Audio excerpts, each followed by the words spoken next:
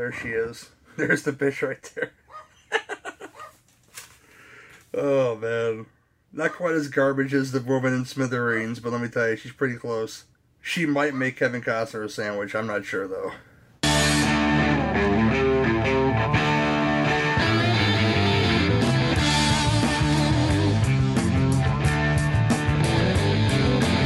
Well, I'm looking at you, and I'm wondering what you're gonna do.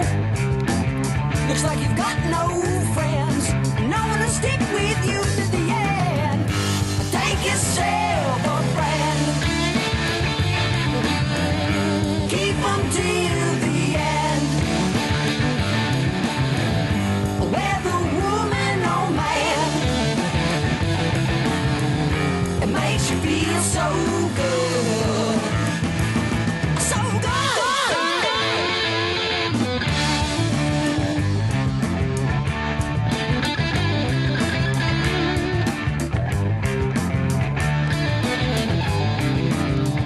Hello, folks, and welcome to another episode of the Cinema Beef Podcast.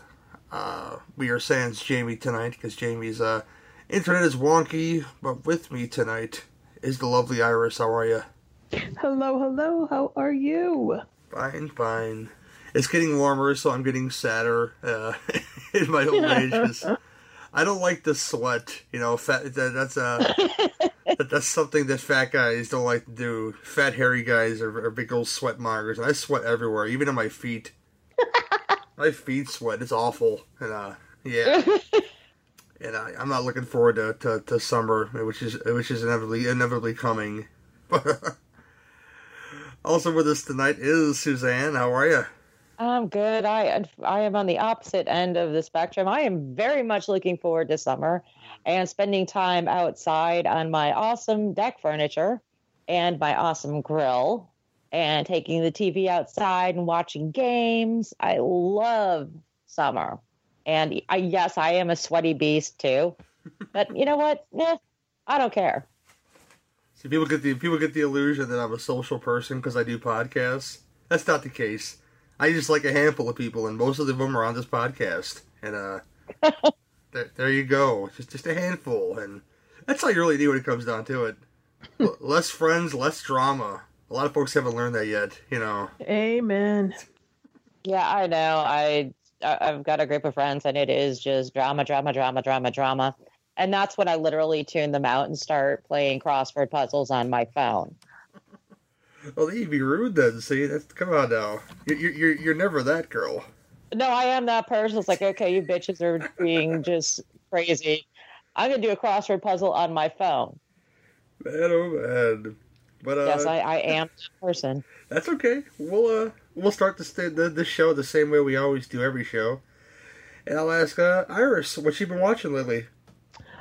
Let's see. Well, we watched Case 39 the other day, and it was a first-time watch for my parents. And my mom, she's so funny when she watches like some scary stuff. Mm-hmm. She like gets really wound up. Like she was watching the murders at the Manchester morgue with her blankie over her face. It was just too much, and I'm like, what? The Manchester morgue? Really? Yes. Oh, and God, then, I could never get my mom to watch that. And then when we were watching, and of course, Case 39, and I wanted to show them Case 39 because they've seen Renee Zellweger as just, that cutesy little rom-com girl. And I'm like, oh, no, she's got good chops. Let me show you this movie. This is the one about the social worker that goes to try to save the demonic kid she doesn't know who's demonic. Exactly. They put the kid in the oven. I need to see this. I didn't watch it because Renee was in it. No. You should watch it because Renee is in it. I saw this in the theater, and I wasn't overly over the moon for it, so I didn't really go back to it. But because I think if I remember correctly, it had one of those endings that was really annoying, and that'll suck me right out of a movie right there. It was like one of those like, oh. Because it had such potential to be something else at the end, and it didn't. It petered out pretty bad, I remember. That's why I never went back to it. Yeah, but just to watch Renee Zellweger kind of like slog through a thriller was kind of fun to watch. And I showed it to my parents, and I'm like, see, that's not the only stuff that she does. And she was like, Mom was all, ah! So it was kind of funny. Tomorrow I'll watch Texas Chainsaw, The Next Generation, you know. Right. I'm still trying to get her to watch The Exorcist again. She saw it once. Back when it came out. That was the last time she ever watched it. So I'm trying to get her to watch it again. And then, of course, I watched Soylent Green, which they loved also, and Survive, which is, the Andes movie. Well, just basically the stuff that I did for Theme Warriors. Yep. Parents. That was the first time watch for me. It's excellent. Loved it. That movie really, really fucked me up. And Cannibal Musical, I had never seen that either, and that was freaking funny. Isn't it great? I loved it. And then let's see, what else did I watch? And then I was just watching just the regular shows that I watched, like the travesty that is Married at First Sight and things like that. But yeah, that's my stuff. That's my stuff. Suzanne, what's your stuff? Oh, my stuff. Well, I dove in and watched the first two Hellraisers, which are, I think they're great companion pieces. But I found that I have issues with two. I do too. I hate the fact that Pinhead so easily gets bumped off. That is not right. Oh, and how does the Doctor become the head of the labyrinth? Right? That's another thing. Well, how does that happen? Yeah, and my big thing, and it drove me insane. How is it that when Frank had to steal his brother's skin, but Julia got her own skin? Right. Julia got her own skin, but it was easily taken off. Yeah, but I don't understand how that leap was made and how Julia got to come back. I know that's the basis of the story, but these are the lingering questions that I had after I watched it. It happens at the end of the first one. You see her with the box on the bloody mattress, and she's trying to do the thing, and she's all hooked in, literally with the chains. And I know, but I get that, but I get what Suzanne is saying. The skin thing, it's cumbersome. How did she get her own skin back, or is it just because she's a girl, or was she just that evil that? I don't know. But I know. That bugs me. Wait a minute, but wasn't she sucking... the Doctor was taking dudes to her so she could suck them dry, and that's what she was getting her flesh back. Just like the original one, but he never got... Yeah, but they had to steal skin to Frank. Yeah, he never got his flesh back. Right. Because he goes... Come to Daddy. Yes. That's right. Okay, I get it. I see what y'all saying. But yes, that doesn't make sense. No, it bugs me. Like I said, they're great companion pieces. I enjoy them both very much. I enjoy the first one just a hair more because of all the glaring flaws that I've never really paid that much attention to before. Well, there's two things that Hellraiser does not have that Hellraiser has. That's kind of stupid. It doesn't have the stupid, pointless demon on the track that you can see the track rolling down the hallway, and it doesn't have the Golden Child demon at the end of it. Because I still say, my sweet brother Noopsy, every time I see that fucking demon flying around at the end of Hellraiser, like, what's the point of this? I don't care. But, I'm waiting for Charles Dance to show up in Randall Tex Cobb and some little Tibetan boy, That would be interesting. Oh yeah, I finally got around to watching Mohawk because I really am a big fan of the director, and I did not like Mohawk. I wanted to like it. It's one of those movies that had certain scenes I liked, but as a whole, I did not like the movie. The lead actress was absolutely fucking terrible. She really was, but I really liked what they got out of, like, the soldiers and stuff. I really liked that part of the movie. But the actress was so terrible that I found it really hard to pay attention to or have any sympathy for her. Because I am with child. I'm like, are you a freaking robot? Beady. She was bad. She brought the movie down to the point where I couldn't stand it. I like the soldiers. I part, like I said, there are scenes I enjoyed in that movie. And it's yet another one of those movies, like, I found it to be, like, light supernatural. And I don't know. It just seems like a few things just got lost. It's been a while since I watched it. It's like a spirit animal thing. Like, she finds, like, her spirit animal or whatnot, and this is what comes out of her and gets her revenge on the soldiers. Is that what's going on? I guess. Like I said, at this point, I'm holding my eyes open, praying for it to be over. And I caught Evil Genius on Netflix. I hear good Ooh, things. how is that? It is amazing. I started it last night and I finished it this morning. It's only 4 episodes, but I just still sometimes it's hard to believe that there are people with absolutely no conscience or fucking soul. I still find it incredibly hard to believe that those people actually exist, but they do. And this was just, it wasn't done in a sensational style, like, you have to admit, Making of a Murderer, it was a little, they did go the sensational route with it. This one was just taking, it goes very deep into the people involved and how the media kind of played into a few things, but it was mostly about the characters involved in the robbery. And the main lady, Margaret Deal, in her past, and this woman is literally soulless. You got that pretty easily into the first episode. But if you're into that kind of thing, it is well worth the 4 episodes. I plan on watching it again. That's how good it was. Cool. And caught Black Demons tonight on the NFW. Hey, how was that?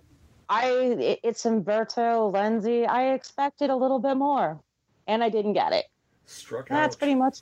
Yeah, it just didn't. It lacked certain things I expect in Italian movies. So I'm just going to leave that one there, and that's pretty much all I've been up to. Cool. One thing, I had a lot of rewatches this week. That's really new that I watched, and I rewatched season 3 of Rick and Morty because I got that cheap, and it's still really funny because Pickle Rick and stuff, and Pickle Rick, so good. Pickle Rick, Tiny Rick. I love all the forms of Rick. It's good stuff.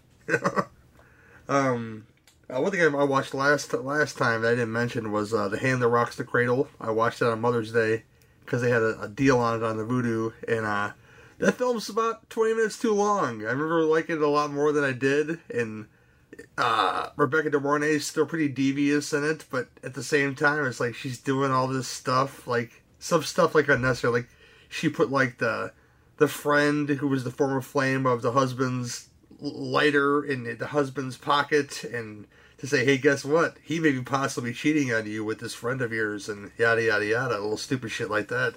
And then the thing where I never cared for Ernie Hudson's character in this movie. He plays the mentally challenged handyman in this movie, and that ending is so telegraphed it's not even funny now, where he just randomly shows up to save the daughter and the baby. Like, yeah, he just threw that part in there, and it's good. There's a lot of good stuff in it still, but I think it should have been more like 90 minutes and not almost 2 hours, and I think it would have been a better movie.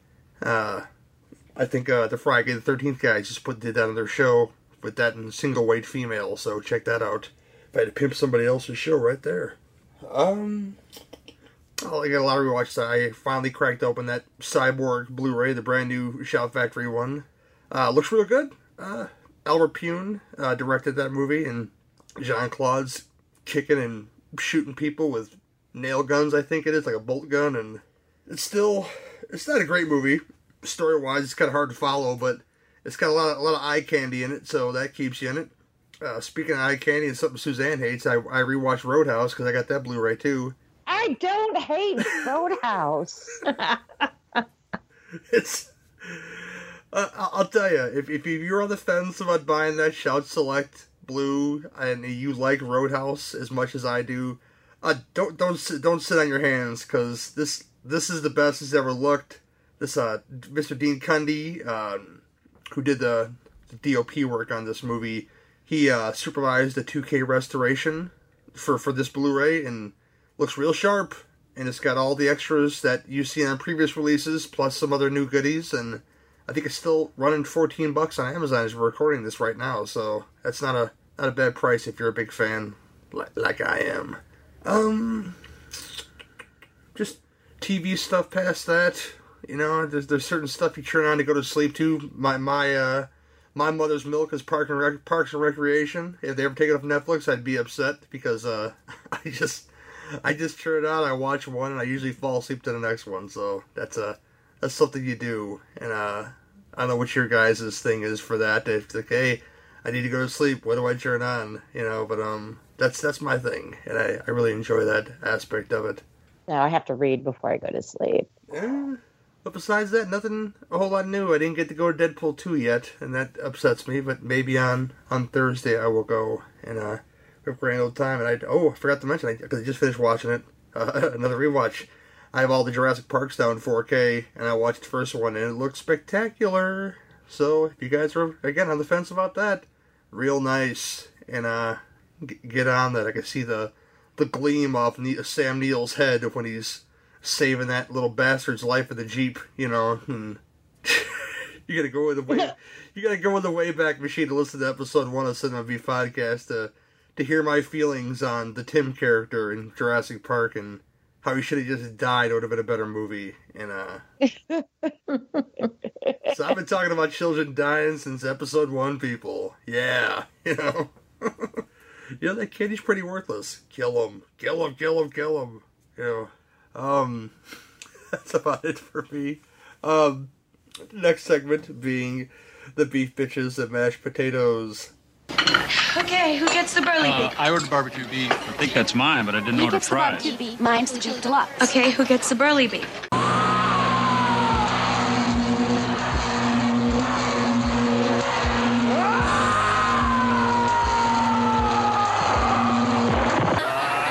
heard that.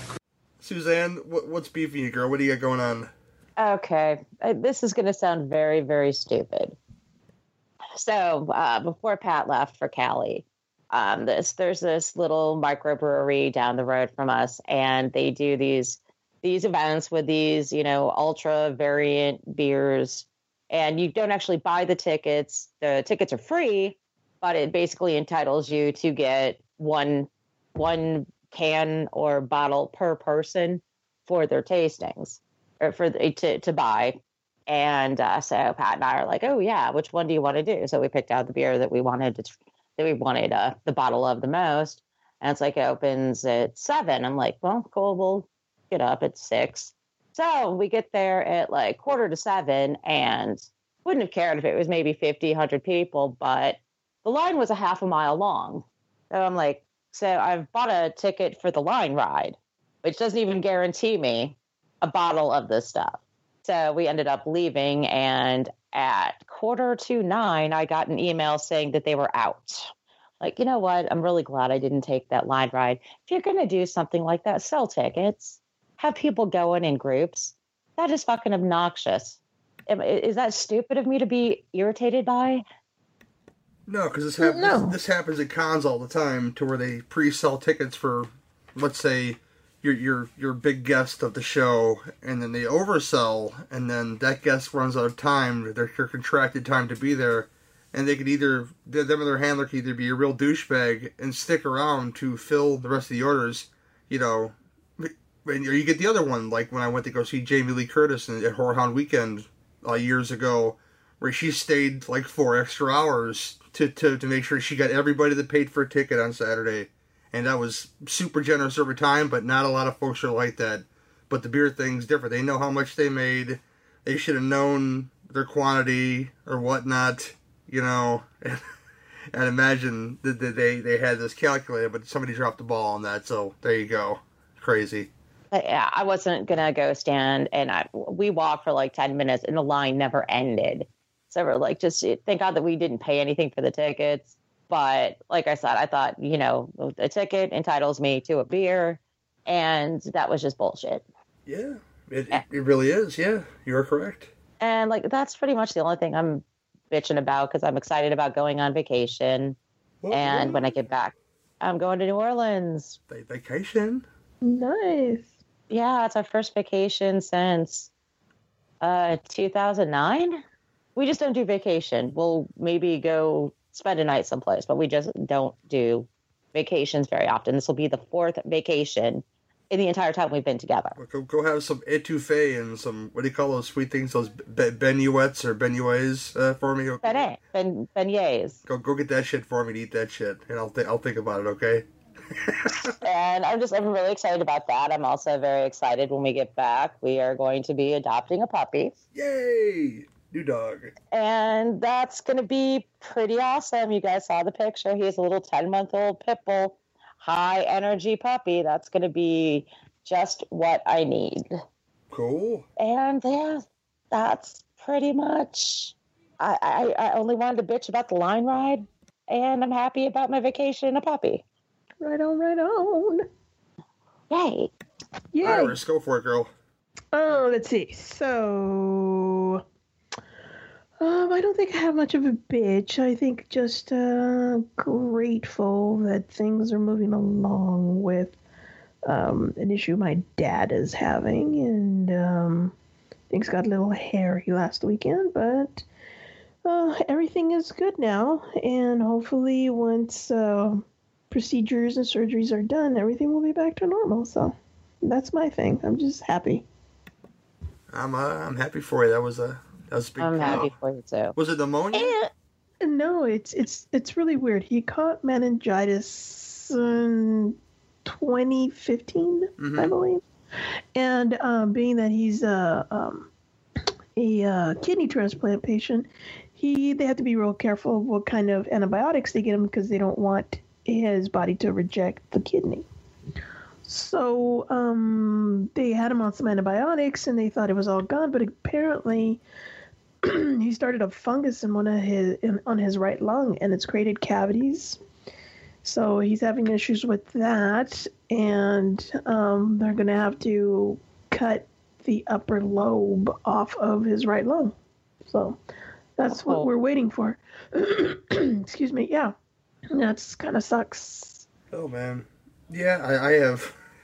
I'm laughing, but it's not a funny situation. No, well, if you think about it's kind of something else. Yeah, I'm thinking about. Trust me. No, but it's what's nice is that we've got really good doctors, and it's looking good. So that's good. Going and getting there. So I'm just grateful that everything's just lining up for this surgery, and hopefully it'll get done soon. That's great. I'm glad everything's going okay. They know what's wrong. And one more thing. Go for it. I'm gonna be a grandma again. You're gonna be grandma again, yeah. Yay! I'm so excited. My son and his wife, they're 4 weeks right now, so they're not telling too many people, but I'm so excited. So that's my 2 happies. Really excited. No beefies. Really excited for you with that grandbaby. Oh, I'm so happy for you. Dad doing good. My beef is it's it's happening again, and I'm glad school's almost out because I got to hear about this stuff on the news anymore. And genocide's terrible any way you swing it, but people can shop in schools when it's children, that they make a big thing about it, and they should. I'm not belittling school shootings, but places like where Suzanne lives. I mean, where me and Suzanne live, and places like Detroit. Not really destitute places, but places where violence happens often. They're not really showcased in the news like these school shootings, to where it gets 60 degrees outside in Chicagoland, and all of a sudden little hoodlums are robbing little old ladies on Michigan Avenue, and shit like that, and shooting up people at gas stations and on the street, and you keep waiting for that death toll to show how many got shot this weekend in Chicago. You're waiting to see it. Well. And do you remember? Go ahead, I'm sorry. Oh, I'm sorry. Finish up. No, go ahead. Like I said, and you're right. A lot of it isn't publicized because the little mall that I go to down the road, Pat and I went shopping one morning. Everything was like right after Christmas, and the entrance we went in, we were sitting over at this restaurant by the mall, and all of a sudden cops are going by, get home and find out someone was walking out the door of that mall, the same place we walked out of, and got shot. That same day, a few hours after we left. And I'm right in the middle of Cemetery Central, and there's a lot of the gang funerals and around here. And it's nothing for them to stick the guns out the windows and just start shooting off into the air. They have no that happens. They have no respect for the mothers or nothing like that of the kids that got shot. Nothing like that. No, and it happens, I would say, at least once a week, if not more. Yeah. Right down the road from where I live.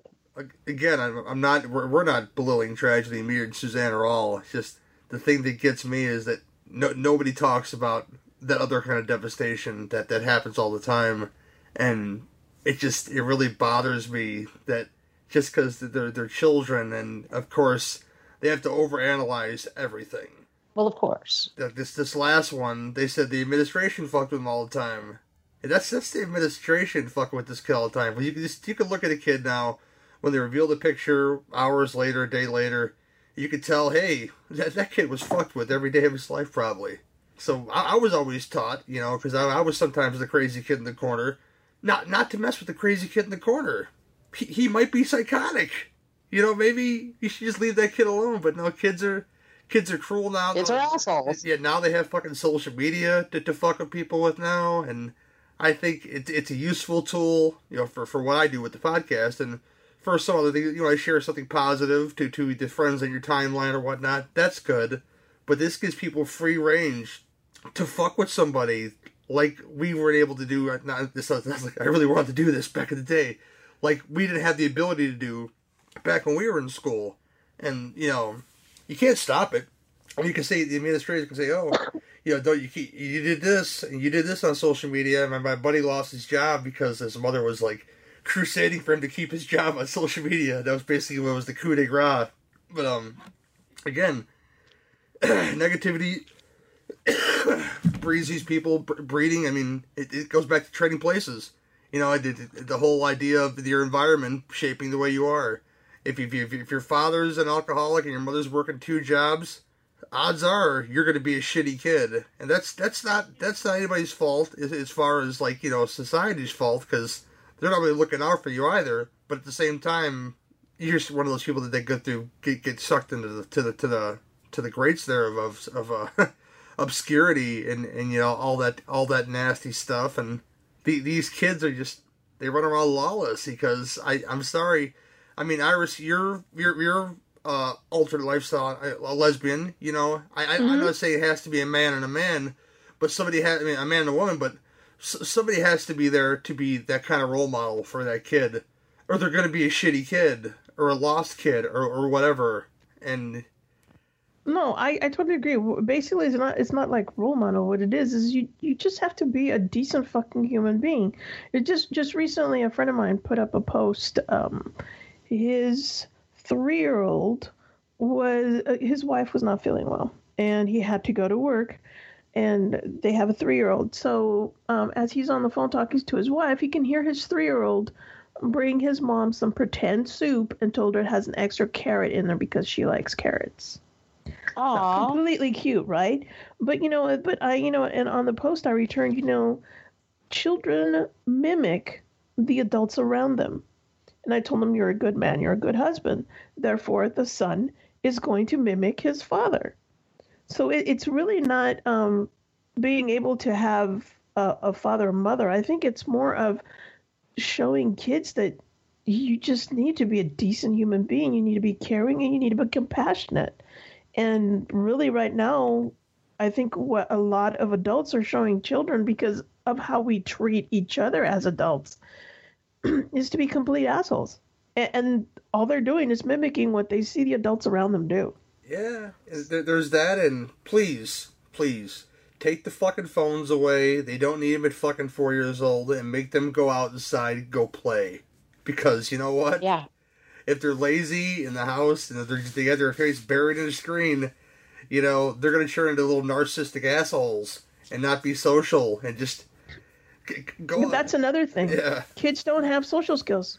They have absolutely no social skills. Oh, hell, I know 20-year-olds that have absolutely no social skills. Yeah, they would rather stare at their phone than talk to a person because they're more they're more comfortable that way. And, granted, if you're an introvert, yes, that is comfort for you. You like being by yourself because you're comfortable with yourself. But there's also this thing that people were created to be around other people. That's just how we are. So when you start taking that out, I think it just starts screwing with your head and basically your soul. I mean, look at the people that get thrown into solitaire for long periods of time. They go crazy. So, yeah, I think it's just a lot of kids are just mimicking what they're seeing their adults do. And if they see adults thinking that it's okay to bash somebody because they have a different opinion or they look different or they're not this or they are that, they're going to do the same.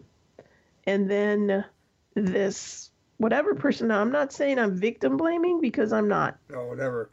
But there is a fine line between, and of course this other kid not having social skills doesn't understand that because somebody teases you, ignore them.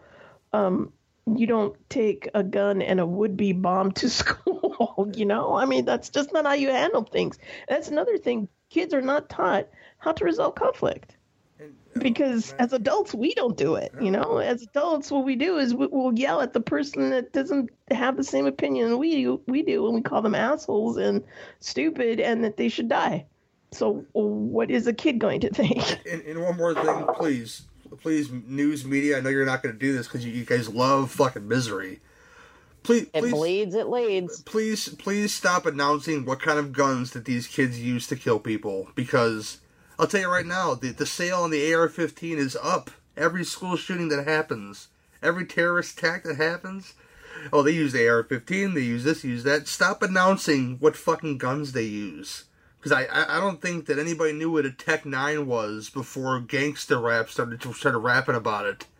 So it is to say these are the same people that put that parental advisory sticker on the records saying they're breeding violence. No, motherfuckers, you're breeding violence too by describing what guns that they can use to kill people. If they don't know the names of these guns, if your average Joe or average kid doesn't know what they're looking for, they're not going to go looking for it. And then it sounds crazy, but people don't. Take the guns. No, the stock on those guns is at an all-time high. I can guarantee it. They're not going to announce that in the paper. They're going to announce that Cabela's has stopped their relationship with Mossberg shotguns and yada yada yada. They're not doing anything about the sale of guns to where I can go buy something that could take somebody's head off in one shot, but I can't leave the store with a little 38 or something because that takes background checks and waiting periods and But what does the most damage here? I think it's the guns themselves and the media who describes the guns and what they can do. I mean, because don't get me wrong, I know there's people out there that have knowledge of guns and they know the caliber and yada yada yada. But there's a lot of people out there who mimic what they've seen. I mean, this is why the AK-47 became one of the most popular rifles in the 1990s.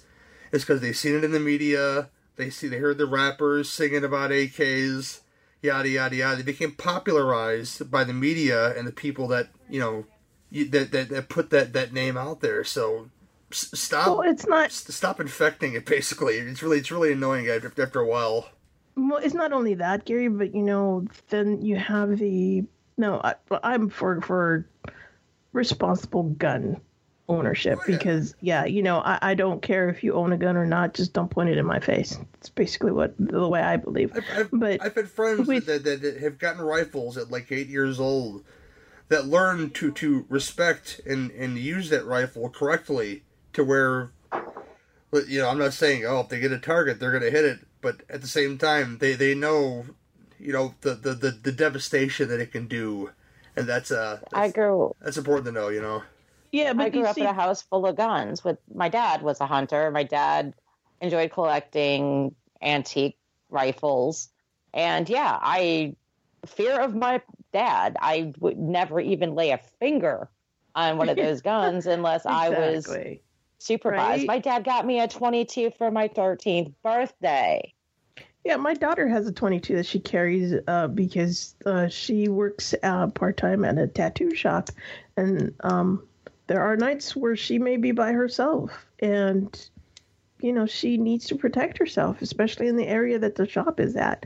But my point that I was trying to make was that sometimes when, like, let's say with the AR-15, another reason from what I have read and seen and done a little bit of research also, a lot of these guns, same thing with the AK-47 about 10 years ago, is that people are so scared that these guns are going to be taken away from them that they go and buy them. Those people. So when, you know, the time comes that the government is going to come over and take your guns away, which will never happen because, oh my God, it would cost so much money and it would just be too difficult. Yeah, you know, they're scared, so they're going to go get all these guns while they can because someday they might not be able to have them. I mean, I like his music, but I don't like his politics. But when the Obama administration told Ted Nugent they're going to come on his property and get him, I just laughed so hard because I know that Ted Nugent has built a hunting complex around his house that is built for hunting and killing things. So if anybody came on his property, I'd imagine he'd be out there with that bow and arrow and a loincloth just fucking taking out people left and right. You know? That'd be interesting. But I agree with responsible gun ownership. Like I said, I was raised with it, but I just can't believe how easy it is for people to get their hands on these. Well, some of them. Because if I want to get my SECY 9mm, I have to wait 6 weeks, and then I also have to wait an additional 6 weeks to get my concealed weapons permit. So, but you know, if I wanted to go buy an AR-15, I could just walk in there with the money and walk out. Yeah, that's strange. But you know, it really has to depend on lock that shit up. You know, if you don't want kids to get it, lock it up. Oh, my dad never locked up any of the guns because I knew better. Oh, you see, you knew better, but a lot of these kids, most children now grow up with a sense of entitlement. Yeah. So they don't fear their parents; their parents fear them. Yeah, I mean, this didn't happen when we were growing up because, once again, you just nailed it. Right, fear of our parents. Exactly, we scared. You know that, and you were going to get your ass whooped. Yeah. If you stepped out of line, and it didn't matter. But now everybody's child is their special little snowflake. I'll tell you, who can do no wrong whatsoever, and there's just no fear and there's no discipline anymore. My favorite thing to do, and this is going to sound really sadistic as a human being, is to go into a Target around Christmas time and just sit in like the food area where the pretzels are and stuff, or the hot pretzels and stuff, and just watch the look of disappointment on those kids' faces when they don't get what they want. It's just, you know, it sort of gives me a sense of sadistic joy because when you're an asshole, man. When I was a kid, I love you. We weren't allowed to go shopping with our parents for Christmas because you got what you got, and that was it. These kids. Oh God! These kids. Nothing funnier than that temper tantrum. These kids will never enjoy have the joys of a welfare Christmas, like Everclear said all those years ago. It's true, you know, and yeah, terrible, fucked up children, and odds are it's your fault, parents. But you know, I'm not saying you're all bad parents, but there's some really shitty, fucked up ones out there that you just want to beat their kids for them, but that would be frowned upon these days. I don't know. I think spanking needs to make a comeback. Whereas if I went to my friend's house and I started acting the fool over there, my friend's parents had full disclosure to beat my ass. So there you go. You know? Exactly. It's like, well, what has he? Yeah. Well, what has he done? Oh yeah, well, he's gonna get worse when he gets home. Like, okay, you know. There was always that, like, that mom in the summer. There was always, like, that mom in the neighborhood that when she stepped out, everybody, like, straightened up because you know that she'd be on the phone seconds if she saw you stepping out of line or doing something stupid to your parent. You just knew it. So, but that was like that was the culture back then. Nobody. And nowadays, if you tell a parent like, your kid's kind of like a little out of line, you could get sued for damages or something. I mean, shit. So society has changed quite a bit, and I think if we were talking to people that were maybe our age in the 40s and 50s, they would think that we have, our generation was probably one of the worst generations in the world. So I know it gets progressively worse. So I'm kind of scared to see what's going to happen when my grandkid is a dad. I think eventually they'll just start eating each other on the playground. Not to the zombie range, but like, you know what? You stole my ball. Let me take a pound of flesh from you. It's something. This cartoon, and this just pretty much sums up the entire generation. It was two parents, their kid, and the teacher at a parent-teacher conference. Did you fear those as much as I did when you were a kid? And the teacher's telling them, it's like, well, his grades are not as good as they should be. And the parents are sitting there. It's like, you need to bring your grades up. You can do so much better than that. And it shows the flip side of now. And the parents are yelling at the teachers, like, you're not doing a good enough job. You need to do a better job. It's your fault that his grades are falling. Yeah, that would have never happened in my world. When I was a kid, it would be like, what are you doing wrong? Yeah, you lose privileges until your grades come up. Yeah, definitely. So that'll be a whole nother conversation about underpaid teachers and how they're giving less of a fuck because of it. It's just, that'll be a whole nother beef. Yeah, and I think that is a travesty. I'm sorry. Yeah, like that freaking commercial that's on now. The lady's a teacher, and she goes home on the bus, and she feeds her kids, and she doesn't eat because she doesn't make enough money to be able to feed all of them. That's fucked up, man. That is really fucked up. It's poverty in America. That's some Great Depression shit right there. Right? I'm like, oh my god. Yeah, we're the working poor. I know. I mean, these are the people who we give our kids. Their future is in their hands. Our kids' future is in their hands, and we should treat them as heroes, not second-class citizens. Exactly. Oh man, that was a long one. You must thought you guys were listening to Psychosemanticast or something, guys. Sorry. I apologize, but not really. I apologize, but I don't apologize. Is that one of those sorry, not sorry? Little sorry, but not sorry things. Yes. Again, I didn't go to college, people. I just think about things a lot. Okay. But tonight we're gonna talk about it's the makeup show. Kind of like Let's Play 2 kind of thing, in every sense of the word with this show. And since Andrew and Matt couldn't join us because of scheduling conflicts, we had to do something else. A pitcher and catcher show, if you will, but not in the way, well, whatever you're into. But this refers to this refers to baseball. And, yeah, that's going to have to be the title of the show: Pitchers and Catchers. No, not like that. I referred to America's greatest pastime, supposedly. I'm kind of down on baseball, but I enjoy baseball movies. And we're going to dive into Bang the Drum Slowly, which is a Robert De Niro and Michael Moriarty picture. And For the Love of the Game, where your pitcher and catcher is... I can't say it all that long like that, too. Kevin Costner and John C. Reilly with a bitchy Kelly Preston chaser. We're going to get into Bang the Drum Slowly right after this. Are you sick of the same old stale podcasts? Well, then join Vanessa and Darren as they dissect movies of all kinds. The two lifelong cinema lovers bring their favorites, curiosities, and first-time watches to the operating table and inject them with a healthy dose of snark. Then there's the waiting room, where they examine books and short stories. So just look for them on Apple Podcasts and where fine podcasts are available. They're part of the Legion Podcast Network.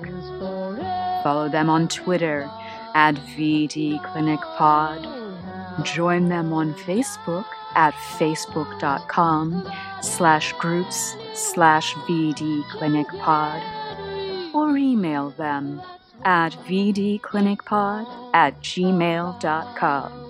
They're ready to cure what ails you. And still, they just might be a little contagious.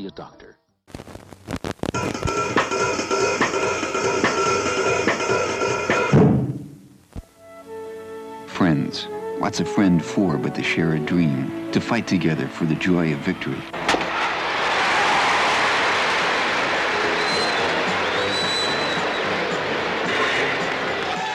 You get to be a big league player and new worlds open up for you. There's this airline stewardess.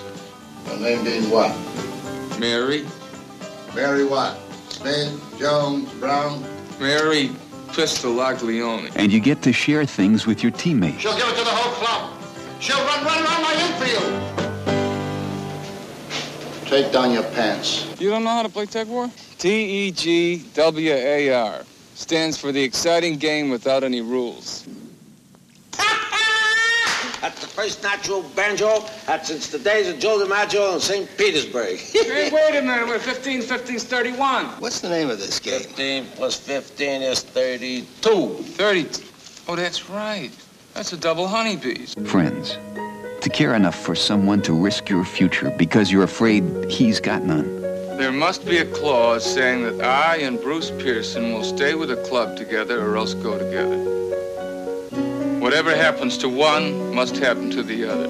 Traded, sold, whatever. I'm scared. Hold on to me. You know about the condition of my son. Yes, sir. How can he be so sick and play so well? Two people whose lives become so intertwined that no one can tell where one ends and the other begins. Friends. Bang the Drum Slowly is the story of two friends, a rollicking baseball team, a pennant race, the roar of the crowd, and the quiet dignity of the human spirit.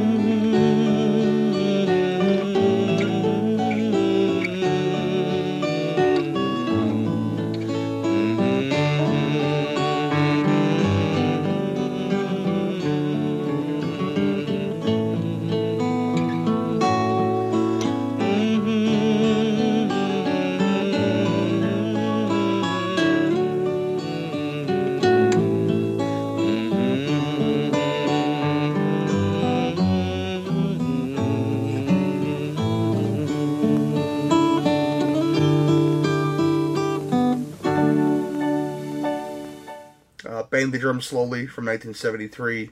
Your cheapo plot synopsis is this. The story of the friendship between a star pitcher, wise to the world, and his half-wit catcher as they cope with the catcher's terminal illness through a baseball season. This stars the two guys I talked to you about earlier, Robert De Niro and Michael Moriarty. Vincent Gardenia is also in this movie. Danny Aiello shows up in this movie. And some woman that resembles Faye Dunaway but is not Faye Dunaway shows up in this movie. I think this is one right here. But we'll talk about her later on. But I'm going to kick it to Suzanne first. And, God, this movie, it's about as bad as Brian's song for me. Suzanne, tell us about it, girl. Okay. I was expecting the level of Brian's song Tears out of me. But it's, from the start of the movie and the opening scene, they're walking out of the Mayo Clinic. You find out he's going to die, yes. And then he goes to Georgia and spends the time with his parents, and his dad knows something is up from the very beginning. But, you know, he just wants to play baseball. And he was going to get cut. Michael Moriarty is like, no, I'll take it, but, you know, clause in my contract, he stays. And for me, it's like, it's that friendship. Well, you know, but you got to, even though they're, you know, and I know, everybody who follows baseball, you got the veteran pitcher, you know, they have their catcher, and that's yes, when they pitch, that's the guy not that's catching the ball. Not so much anymore, but back then, yeah, you did. Every pitcher had his own catcher, but I like the friendship a lot. I sometimes I felt that he protected him a little bit too much sometimes. Yeah. And then he told somebody who told somebody else, so all of a sudden everybody knows that he's dying. And the way that the team just rallied around him, and he had an amazing season. I appreciated that, and it didn't seem forced. And then when they were singing, oh my God, what song were they singing? Oh, I was getting sad. I was getting sad, man. The hippie cowboy was singing the song in the locker room, man. And I'm just like, I could feel that, like, you know, that knot you get in your throat. I'm like, I'm not crying. Not gonna do it. But I really enjoyed the movie. I enjoyed the buddy vibe. I liked it. It was a great little movie. I was really surprised that it had such low ratings. Never made a bad movie in his career. We're not talking about Costner, dear. Go away. Yeah, sorry. I guess my husband felt the need to interject there. That's okay. Pat can chime in whatever he wants to. It's okay. But I really was surprised that I did not cry as much as I did during this movie. I think I got swept up in the moments of the movie and not dwelling on the sickness, which Brian Song did famously. It's in your face the entire time through every interaction, and it's not really the case in this one. And even the ending with the funeral, I know I am flipping through this movie in like 5 minutes tops. I a few tears slipped because he was the only one from the team that was there. And I found that to be, I think, the saddest point of the whole movie. I may end up, if I catch this movie on, I'll probably end up watching it again. But I don't know if I'll watch it again, you know, on purpose. Mm-hmm. But I really, like I said, I like the friendship, and I like the moments of the friendship in the movie, and the fact, you know, that he was always there when he was having his moments, when he was getting sicker and sicker, and Michael Moriarty was always there, always ready to get a doctor or just be there as his friend. That's about all I've got to say about it. All right. Iris. Well, it's kind of like Suzanne said. This movie is basically about friendship and compassion, because that's basically what this is. His friend which was Moriarty, was trying to basically keep a secret because he didn't want his bud to just be taken out. And I think he was not only just a friend, but he was also kind of like a mentor, because at one point he's like, look, he goes, I know you don't keep a book on anyone. He says, but, you know, you have to be smart. You have to be confident. He goes, and he goes, it doesn't matter how smart you are if you're not confident. So you have to have that confidence. So it was also kind of like a mentoring type of thing, like, you know, an older guy to a younger kid, or it just kind of like man to man, just teaching him how to be, you know, how to be that regal person that he should be. I mean, you know, he's part of a ball club. He should be happy about that. And you can see the compassion as, you know, Michael Moriarty is the guy who's narrating this story. And, you know, he says that, you know, the Mammoths had a good season. And the only thing that was their enemy, or what might cause them to fall, were themselves, because they ribbed each other so bad, and they just didn't have this team spirit. But when they all rallied around De Niro's character, it seems like the compassion just comes in, and they start winning. They start, being like a team. And sorry about the dog. That's okay. Go ahead. That's okay. Don't worry about it. You'll hear mine too. Trust me.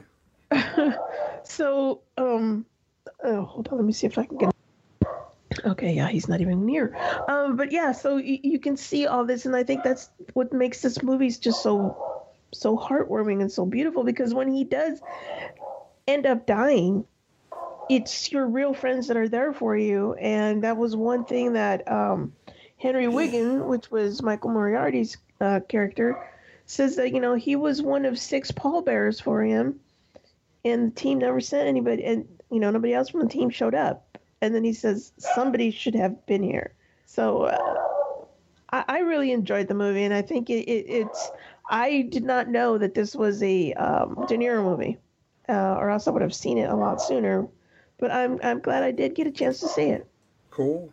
Yeah, me myself, this is a film that I've heard of before, but they've talked about at least 50 times on Gilbert Gottfried's Amazing Colossal podcast, and I figured I better watch this, and and I figured what a perfect time to do this, and since we had this fill-in show, and this makeup game, if you will. See, it works real well. See, to watch it, and I gotta say, Gilbert and Frank, go fuck yourself, man, because I got the feels through most of this movie, because like Suzanne said, right from the jump, Robert De Niro's gonna die. He's I think it's lymphoma cancer, if I'm not mistaken, because you can see. I think it was Hodgkin's lymphoma. You can see the one scene where the doctor's playing with that area when he's one of the times where he's out, and this film plays that relationship real well between these two players, these two friends, where Moriarty's character literally goes to bat, and because nobody wants him at this point, nobody wants Robert De Niro's character at this point, and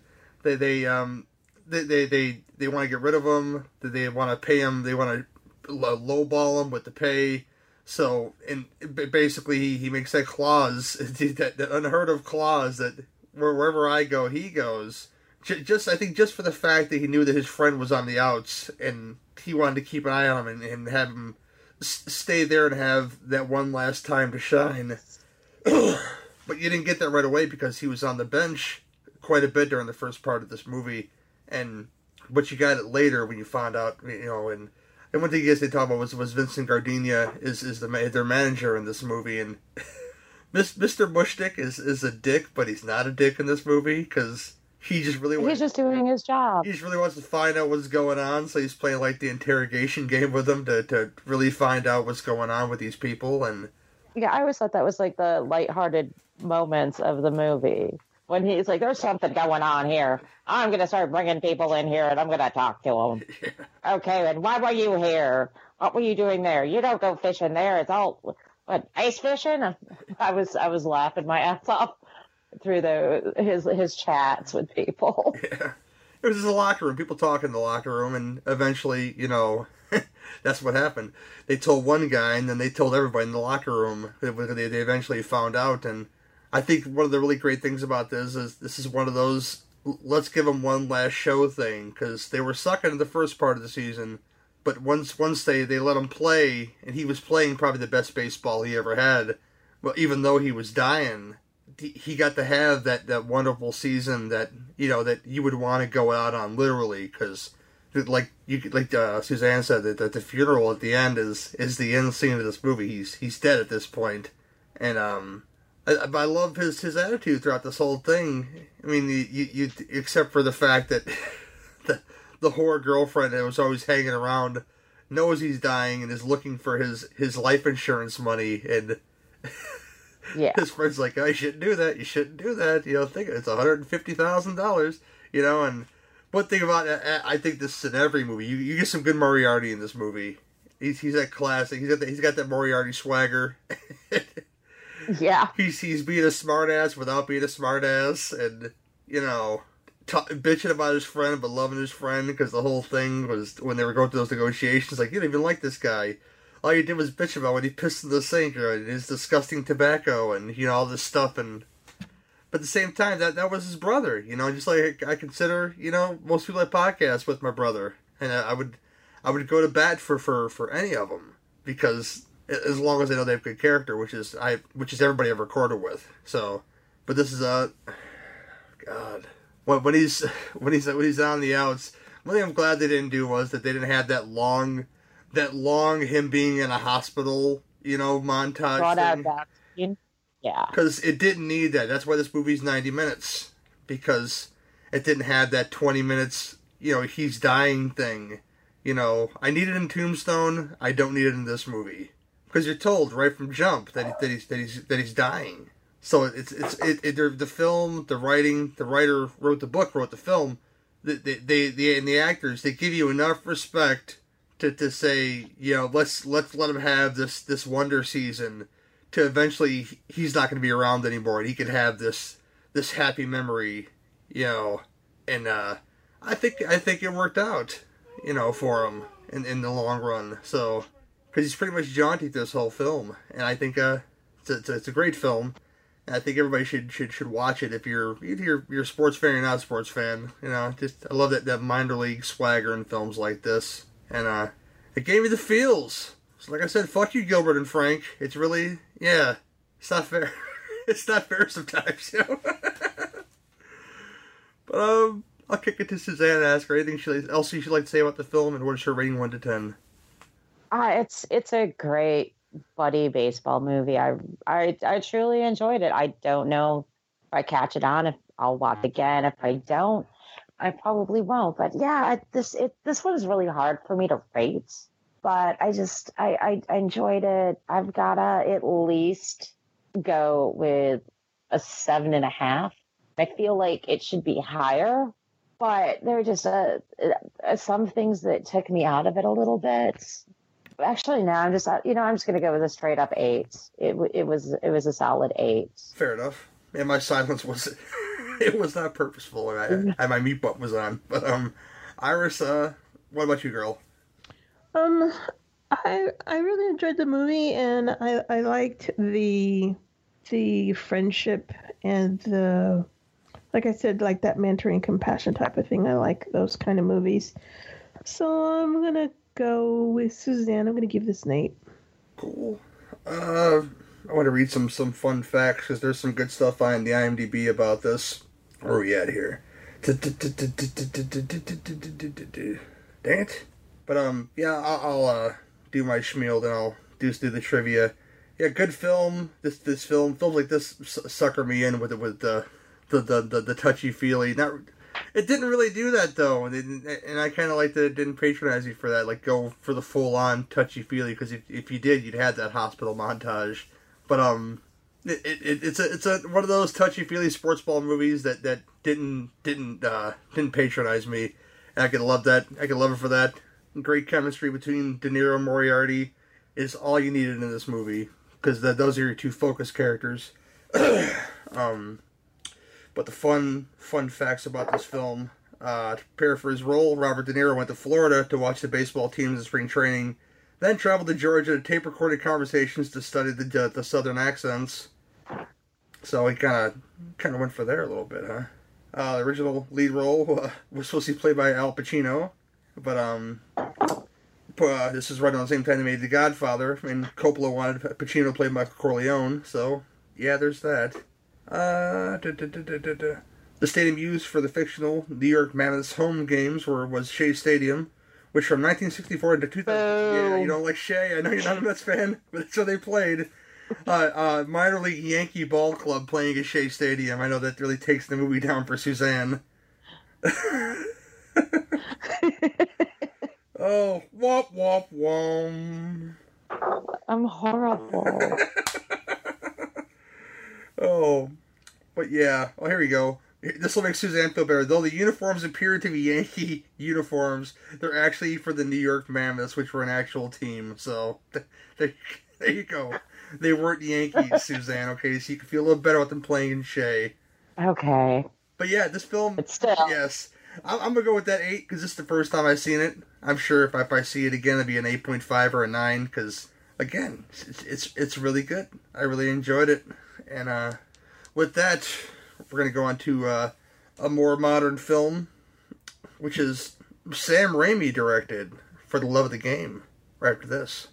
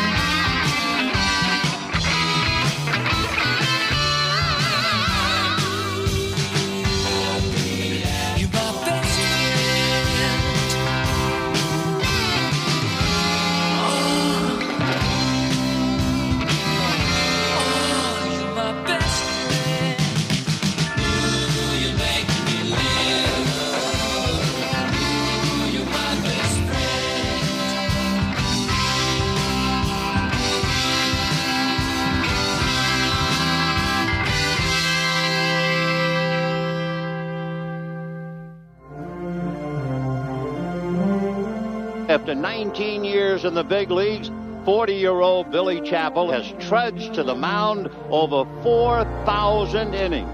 But tonight, he's pitching against time. He's pitching against the future, against age, against endings.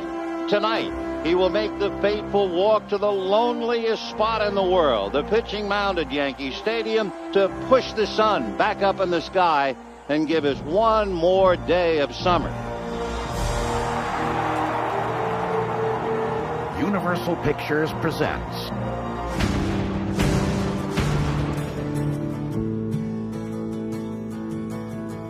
How do you like to be kissed? How does this work, Billy? Little boys buy cards with your picture on them. They buy those for the gum.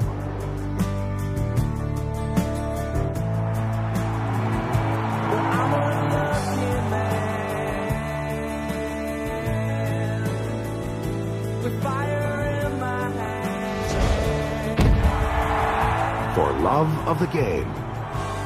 So are you my mom's boyfriend? I'm not sure. But you've slept with her.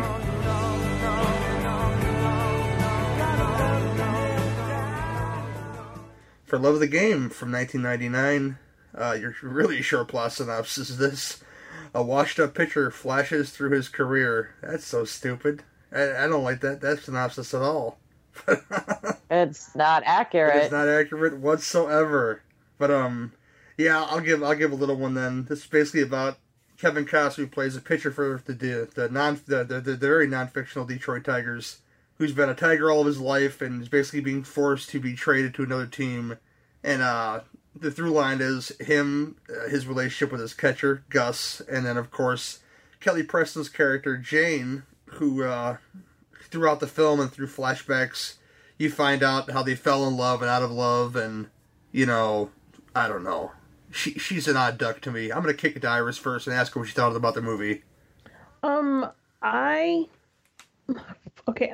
really torn about this movie because all of the baseball stuff, loved it. Completely loved it. It was all the bullshit in the middle between him going back and forth in flashbacks that I just could have went meh. But it was an interesting movie. The relationship between him and Jane, I know I could have done with a lot less of that and more of the baseball game and more of baseball flashbacks than romantic flashbacks. But the stuff between him and the kid were interesting. I did like those. But I don't know. I like baseball movies, but this was not one of my faves. I'll just say that. Yeah, and again, Kevin Costner, I'm not a fan, but he does love his baseball movies, doesn't he? I mean, I think this is his third or fourth baseball movie he's in. Bull Durham, Field of Dreams. This one, and there's one more. I think so too. I just can't recall what it is. Well, anyway, yeah, it was interesting to watch, but I'll have to say that was probably the one and only time I'll be watching it. I understand that because I'll get into when I do my thoughts about it. But Suzanne, I'm gonna ask you, what you thought about it? I'm not a Kevin Costner fan. Oh, I'm aware. But Kevin Costner does good baseball. This is not my first time viewing. This is probably the third time I've watched it. It just seemed to be on at odd hours before DVRs, and it was the only thing about palatable to watch. And I personally wanted to see, as Iris said, I wanted more of the further back stuff in the baseball. You know, I mean, he's basically being forced out. This movie should be about his career from the time he came up, the highlights, the lowlights. But no, they decided to take this 5-year span of his relationship with some chick. It didn't make sense. Yeah, I did not like that. Like I said, I agree with you 100%. If this is about a guy who's having his career flashback before him, really, you're only going back 5 years? Really? And he's not going to be thinking about some chick, especially how he is, being that, when he was in that helicopter and he's like the most important, call Mike Udall because he's the most important person in my life right now. So he was all about baseball. So then why was he thinking about this romance at the very last game he's ever going to pitch? Yeah. I think for some reason that Kevin Costner, you have to admit, he was starting to get on in years. He wasn't your leading man, sexy anymore.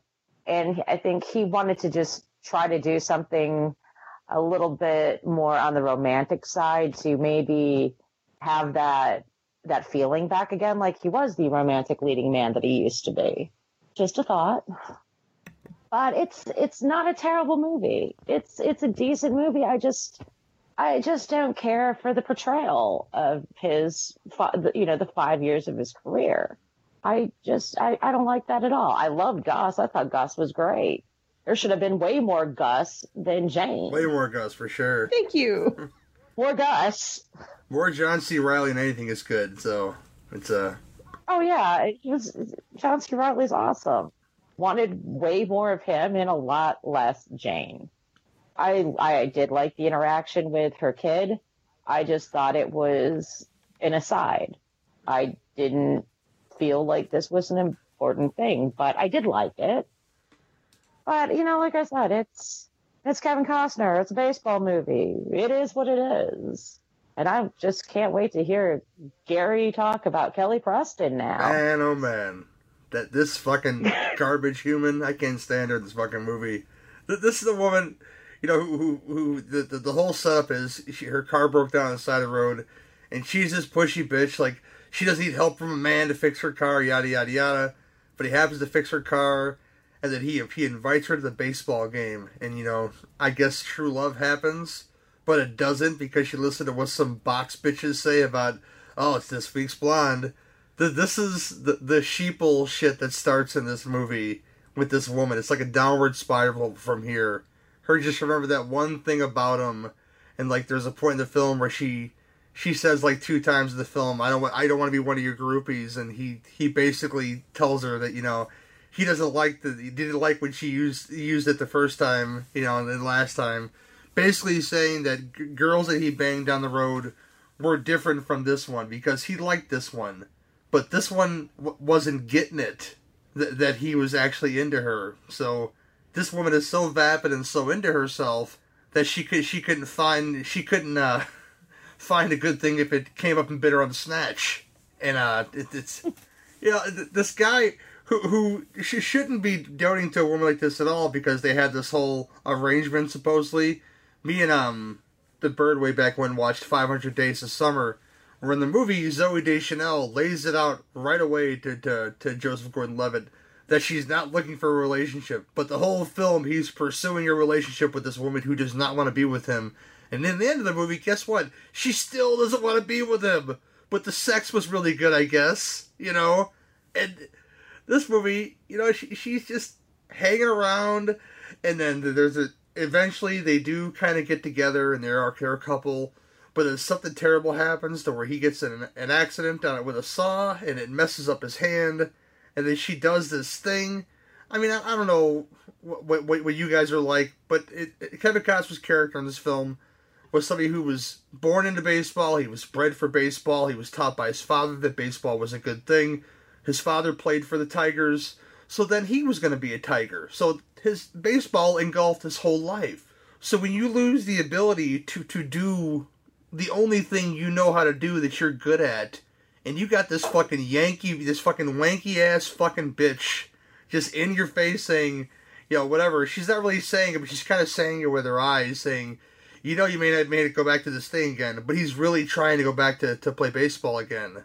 Whereas in the end, you know, these 5 years you guys are leading up to this final game that eventually, in the end of the movie, he's going to retire.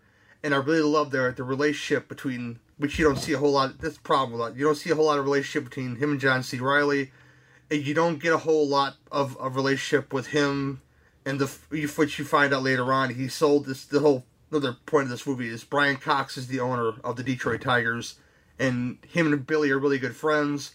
And he has to break the news to Billy that he sold the team and that they're going to be forced, the new owners are forcing Billy out to be traded. And he feels real bad about this. But there's that great point at the end of the movie where he doesn't announce his retirement, but he tells this man who's like his mentor in a way, by sending him a baseball, basically announces his retirement. And this film ends just like you want it to. You know, where she kind of sticks around. They don't really show back up. I forget. At the end of the movie, does she show up to the baseball stadium? Is it one of those endings?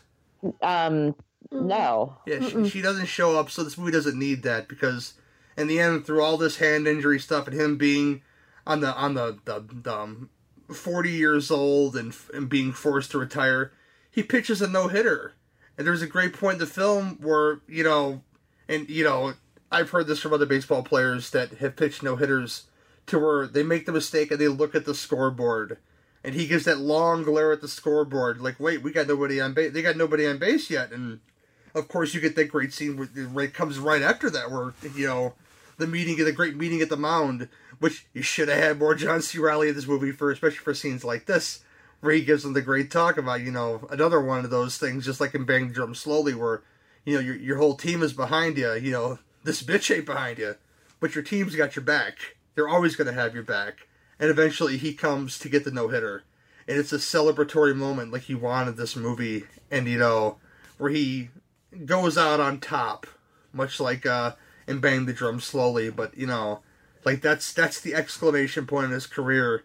Whereas this woman really didn't define his career, but he's still thinking about her. But this no-hitter in this final game, where, you know, he's basically, by giving baseball, said, this is all I can do here. I'm done, you know. And I thought it was a perfect ending to this, I think, 20 minutes too long movie, But like Iris and Suzanne said, there was too much Jane in this movie. She's inconsequential. The fucking bitch needs to go jump off a cliff somewhere. Not Kelly Preston, Jane the character. I'm sure Kelly Preston's a very lovely woman, but this is a garbage human in this fucking movie. And she needed to die. I'll write that petition. Let her die, let Bobby D live, and bang the drum slowly, okay? She's a terrible fucking human being, but I'm done. I'm gonna kick it to Suzanne. Anything else you have to say about this movie, and what do you give it 1 to 10? I forgot to mention how much I adored Brian Cox in this movie, but even when he's a shit, he's great in a movie. He just adds something to a movie. There was one other thing I was going to add that I have just completely spaced on, but that's okay. Well, Ted Raimi shows up because it's a Sam Raimi film, so... Oh, yeah. A little cameo. Oh, yeah, but it's Ted in a Sam Raimi movie, so it was pretty much a given. But, I'm sure I've seen worse. This one, and I agree, it's the running time, 2 hours and 15 minutes? Something like that, it's long. It's a bit much. It's very bloated. I want to see the less than Jane cut. Let's do that, okay? Yeah, so we should petition for the less than Jane cuts. But yeah, it's like, it's okay. This is the third time I've watched it. But it's just, like I said, it's got issues. It's bloated. It's probably, even though I watch it, I really can't go much higher than a 6.5. Fair enough. Iris. This was a very meh movie to me. Yes, let's have a less Jane version of this and more baseball. So I'm going to give this a 5. Fair enough. Yeah, less Jane cut is needed, but I think that the build, if she wasn't there, the build up to his final game really wouldn't have worked. Although I would love to see more of the backstory with, did he do good in the '84 World Series? Did he not do good in the '84 World Series? I don't know. Yeah. It's kind of like. That's. I wanted more flashbacks. This is the Cleveland of like the Escape from New York. You want to hear about that Cleveland story that Snake Plissken had, but you never get to hear about it. You never get to hear about the '84 World Series against the Padres, and that's one of the biggest travesties of this film. But I did like a lot about it. I'll say one thing: Sam Raimi does Western real good, but he doesn't do love story all that good. But the baseball stuff was top notch. Yeah, 6.5 out of 10. It's not great, but I think it's definitely serviceable. Again, make that less than Jane cut. It could be a good clean hour 45. Make us all a little bit happier, Fucking bitch. Yep. Oh my goodness. I did not like her. I just kept getting more and more disgusted with her every time she said, and I really hate the scene where they're at the gallery. And she's like, were you there when I was crying in the bed? Yada, yada, yada. I'm like, no, bitch, you caused this. The man was frustrated. Maybe you should have comforted him instead of fucking being a bitch, Man, oh man. I mean, the things I say out of frustration would disgust some people. But then, there's always that time after to where, I'll apologize. I'll tell people, I was in a bad place. Or, I have all this going on. So I didn't mean to take it out on you. You didn't have that gestation period for two people who supposedly love each other. And that was like my biggest moment of this bitch needs to go jump in the fucking water and die of hypothermia, moment in this film. She's a garbage person. But Godspeed, Kelly Preston. You're married to a fucking psychotic too, so there you go. Yeah, is she a Scientologist too? I'd imagine she's Scientologist by association. I don't know exactly how that works, really. Yeah, because the two together just don't look like a couple. Oh, yeah. There's stories about that, about John Travolta's true sexual orientation. Oh yeah. Oh God, him and the towel boy. Yeah, Cabana boy, something. Whatever, man. For Love of the Game, decent. I recommend you watch it once. Only if you're a true enthusiast. But I'd say go watch Draft Day instead. You'd have a lot more fun with it. That's a film that went on everybody's radar about freaking Kevin Costner being I forget which team which college team he worked Cleveland for. Browns. Cleveland Browns. No, it was the Cleveland Browns, and it was obviously draft day, and they were trying to put a roster together. It's done really well, though. It is a great movie, but you know me, I love sports movies. But that's not really a film. That's not really a film about sports, though. It's more about the art of the deal of trying to get sports players, you know? Yeah. And I really liked the way it moved. You know, you wouldn't think a movie like that would work. So, Iris, if you haven't seen Draft Day yet, I can recommend watching that. Oh, no. I'm going to have to watch that. It's pretty good. But, yeah, that's about it for this. And after this, we'll come back and possibly talk about some death and stuff and close out the show.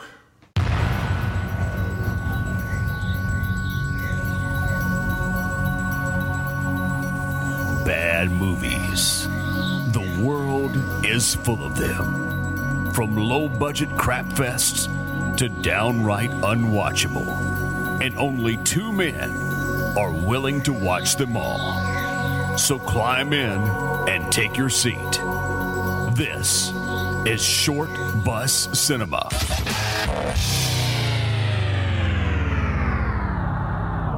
Let's do it. Hey everyone, this is Johnny Krug from Kruger Nation. And this is Rick Morgan from the Helming Power Hour. And we have decided to team up and take you where no one has gone before. We're on a quest to find the world's worst movie, and we're doing it on the bus. Driving through cult classics in every genre to find holy grail of bad movies. So if you're looking for something different and more fun than you can stand, then climb on in. Short Bus Cinema is a proud member of Legion Podcasts. That's right, yo! Short Bus Cinema. We love to watch the movies you hate. Hey, did you guys ever notice that podcasts talk about the same movies over and over again? Yeah, as much as I love Friday the 13th, I don't need another show telling me how good it is. Exactly. Same thing goes for Halloween. It's a great movie, but come on, there's other stuff out there. There should be a show that highlights movies that everyone else seems to skip over. Like, oh, I always wanted to talk about Absentia. And I want someone to cover the room. The Skeleton Key's a good one. Then let's just do one. We can call it The ABCs of Hidden Horror, and we'll go through the alphabet talking about our favorite horror flicks that get ignored. Great idea! I know what my first one's gonna be. Join Brian, Dave, and me, Jamie, for the ABCs of Hidden Horror on the Horrorphilia Network, where we might discuss some of your neglected favorites, or introduce you to something new. Now, folks, it's that time, that unfortunate time, where we celebrate some folks, and what we call the my fault, I messed it up. The butcher's block, not the chopping block, stupid, right? I almost got my own shit wrong. See, I'm leaving that in, too, because I film my words all the time. But, one person of note that's not really an actor, he's not really a writer, he's not anything. He's the one that makes the eye candy that makes you want to see the movies. And this guy's did it for 7 decades. His name was Bill Gold. He's the guy that did a lot of art on movie posters since the 1940s, including a few films that you may have heard of. Yankee Doodle Dandy, Casablanca, Dial M for Murder, Clockwork Orange, some of the Dirty Harry posters, Goodfellas, The Wild Bunch, Bullet, Fiddler on the Roof, The Exorcist, Funny Girl, Blazing Saddles. I mean, the list goes on and on. He did like 2,000 posters, and this is a big deal for me because any kid going into like a video store or anything, you go by the box art to see if you want to rent something. Odds are you weren't picking it up to say, hey, this movie looks decent. Let's read what the back says. No, you had guys like Bill who drew and painted these beautiful things that you would see and that made you want to watch the movie. And he's a pretty heavy hitter apparently in that respect. And yeah, from a person of the VHS culture, I salute people like that because it helped me watch some good movies, and it turned me to watch some really bad movies, too. So, there you go. Oh, my God. Iris, anything you want to say about this guy? And just the importance of beautiful art to sell a movie? Oh, yeah. Well, I grew up in the video store era where if that cover didn't didn't catch your eye, you were just going to walk right past it. And there are many stuff that I just grabbed because the cover art looked fucking amazing. And you're thinking, oh, this movie's going to be so awesome. And you grab it. And of course, sometimes the movie turned out to be shit. Sometimes it turned out to be pretty good. But it was that cover art that always attracted your eye. So this guy, to be able to do the art that he did, I'm just in awe of the talent and what he could do, because if it weren't for him, a lot of people wouldn't just grab some of the movies that he did. I mean, granted, some of them were like box offices in the movie theaters, but still, the generation after, like, let's say, kids the age of mine, when they were little, it wasn't videos, it wasn't the VHS stores, but it was the DVD stores, like Blockbuster. And the cover art still had to capture your eye.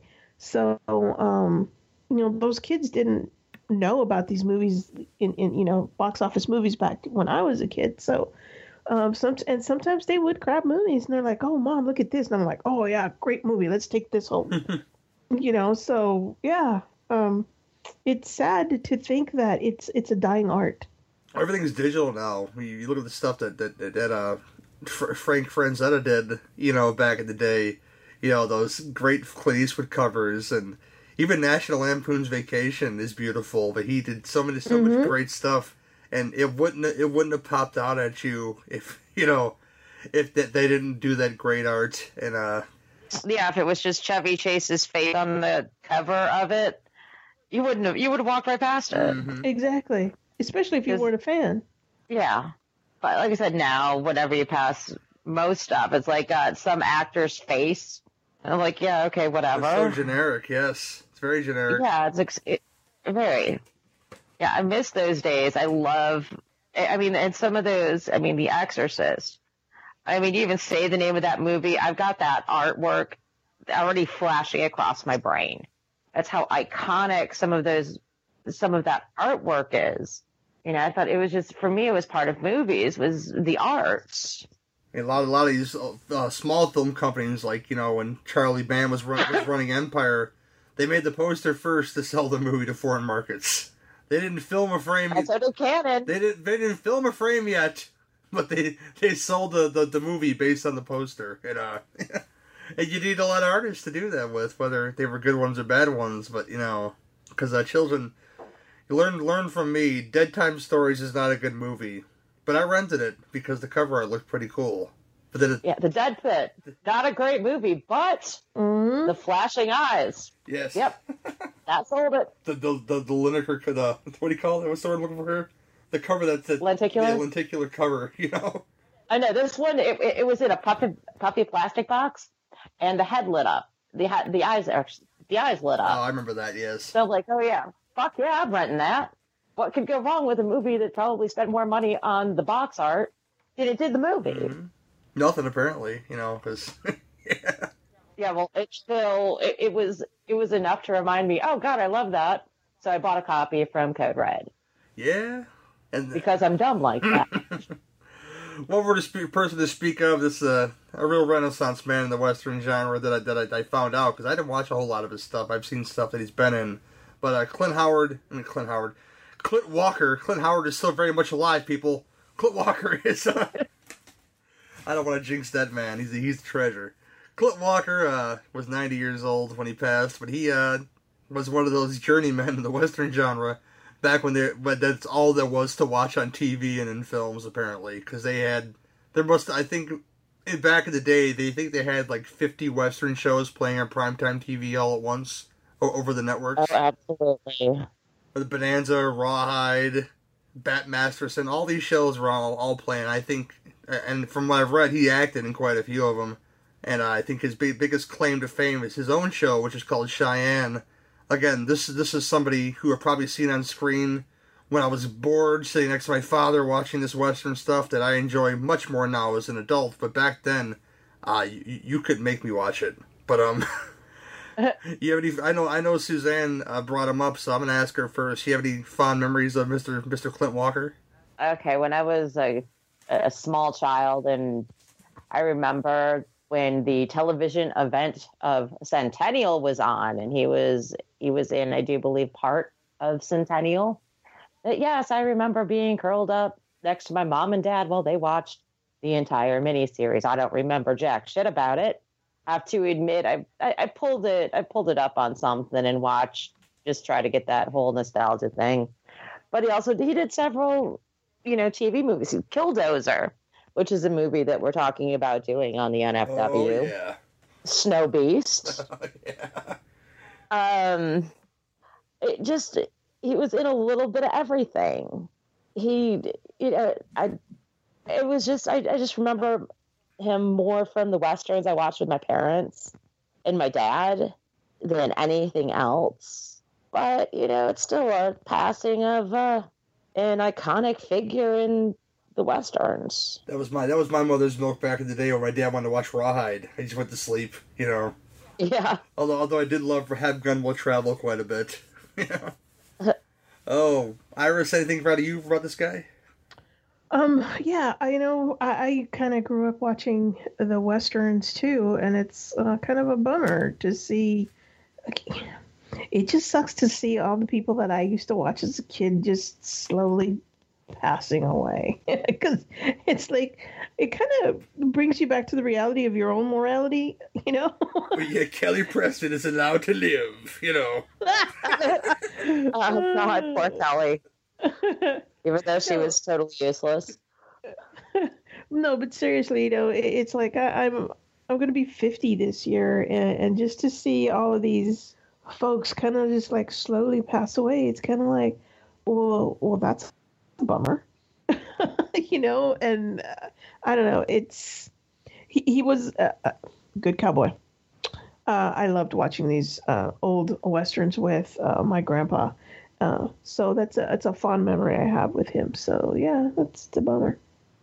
Yeah, like I said, mother's milk, man. Put me to sleep with my daddy. Man, I didn't watch a whole lot of it at all because I just I wasn't digging it like I am now. I really dig it now, but not so much before.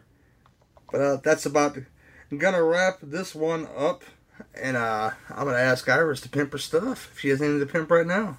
Oh yeah, as a matter of fact, I do. So for Theme Warriors, we just finished our recording and should be up either today or tomorrow. And it was basically unintentional cannibalism. And the movies are Soylent Green, Parents, Cannibal the Movie, and Survive. So, yeah, should be out here pretty soon. And have fun with it because we surely did. I can kill a helpless animal, tear him with my bare hands. That's good stuff, man. He wakes up muddy and goes to bed bloody because he's a trapping man. He's a trapping man. It is so wonderful. But Suzanne, what you got coming up, girl? We just put out the 250th episode of NFW. We are doing the Demon series. And Demons 2 should be coming out next week. And apparently there's a whole lot of movies that got called Demons 3. Yes. So we'll just have fun with us as we watch these movies that some of us like and some of us don't. Well, they all have good points from what I've seen, but like the tops are always going to be Demons 1 and Demons 2. Yeah, we watched Black Demons tonight, and we watched The Ogre last week, and that one just went completely off the rails. Yeah. That's when someone decided to start looking into the Urban Dictionary. Well, it was that boring. Somewhere you're that bored, but the creature was really cool when you got to see him. So, yeah, I mean, there is one scene that just reminded me very much of Inferno. Mm-hmm. That little underwater scene that lasted about 10 seconds. Yeah. Probably the highlight of the movie for me. Cool. Yes, Demon series, NFW. Yes. This show and the Two Drink Venom commentaries can both be found on LegionPodcast.com, where some great podcasts are bought but never sold, all that good stuff. But go check out all our social media stuff that Ricky's working so hard to get going on. Instagram, Twitter, Facebook. Go go find all those faculties and like us and follow all the people that are going on there, and co-rate and review us on iTunes as well, because if you guys do that, if you rate and review 3 Legion shows, and you like all of our stuff, and you post it in the Legion group that they did all this, you could rate more than 3 Legion shows if you'd like to. We'd all really appreciate that. But you could win a brand new Snowball Blue microphone from me, and I will send it to you. You guys could, maybe if you guys are a music maker, you guys can make some music on it, or if you guys want to get your feet wet, God forbid, everybody's got one, go make a podcast and talk about some stuff. And it'd be a nice mic for you guys to start with, and improve the equipment that you have already, because the podcasters are welcome to enter in this as well. Coming up next on this particular program is we'll be joined by Ricky and Johnny from the Short Bus Cinema, and we'll be doing 2 films that have Transylvania in the title, and vampires in them obviously too. Transylvania Twist, which is the Jim Wynorski movie, and Transylvania 65000, which has a very, very busty and vampiric Gina Davis in it. So I'm always excited to watch that for those scenes there, you know. Got no pants on during those scenes sometimes. Who knows? We'll see. You know, depending if I'm feeling frisky, you know, Gina Davis. God damn. But that's about it for this one. We all hope you guys had a good time with us. And remember, always at the Cinbeef Podcast. Always remember here at the Cinbeef Podcast, I'm fucking up all. I'm tired, guys. If you got beef, we've got the grinder. See you all next time. Bye. Night. Bye-bye. Bye.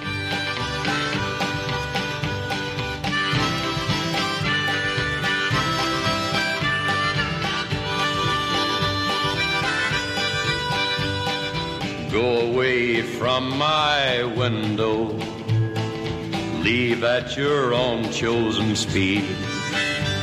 I'm not the one you want, babe. I'm not the one you need.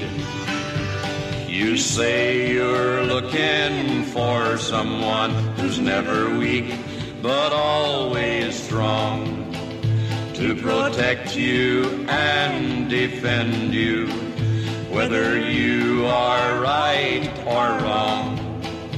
Someone to open each and every door, but it ain't me, babe. No, it ain't me, babe. It ain't me you're looking for, babe.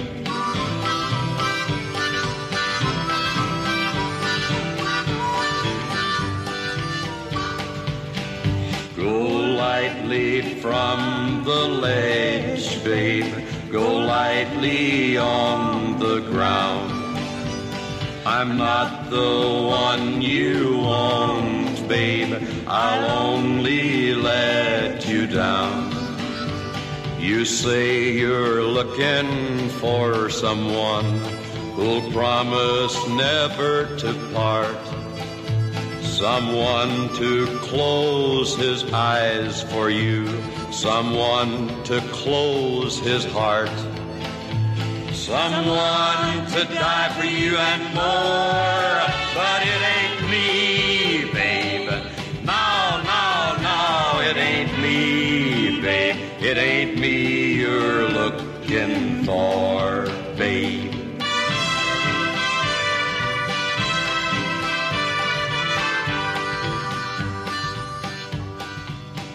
You say you're looking for someone to pick you up each time you fall, to gather flowers constantly and to come each time you call, and will love you for your life and nothing more. But it ain't me, babe. No, it ain't me, babe. It ain't me you're looking for, babe.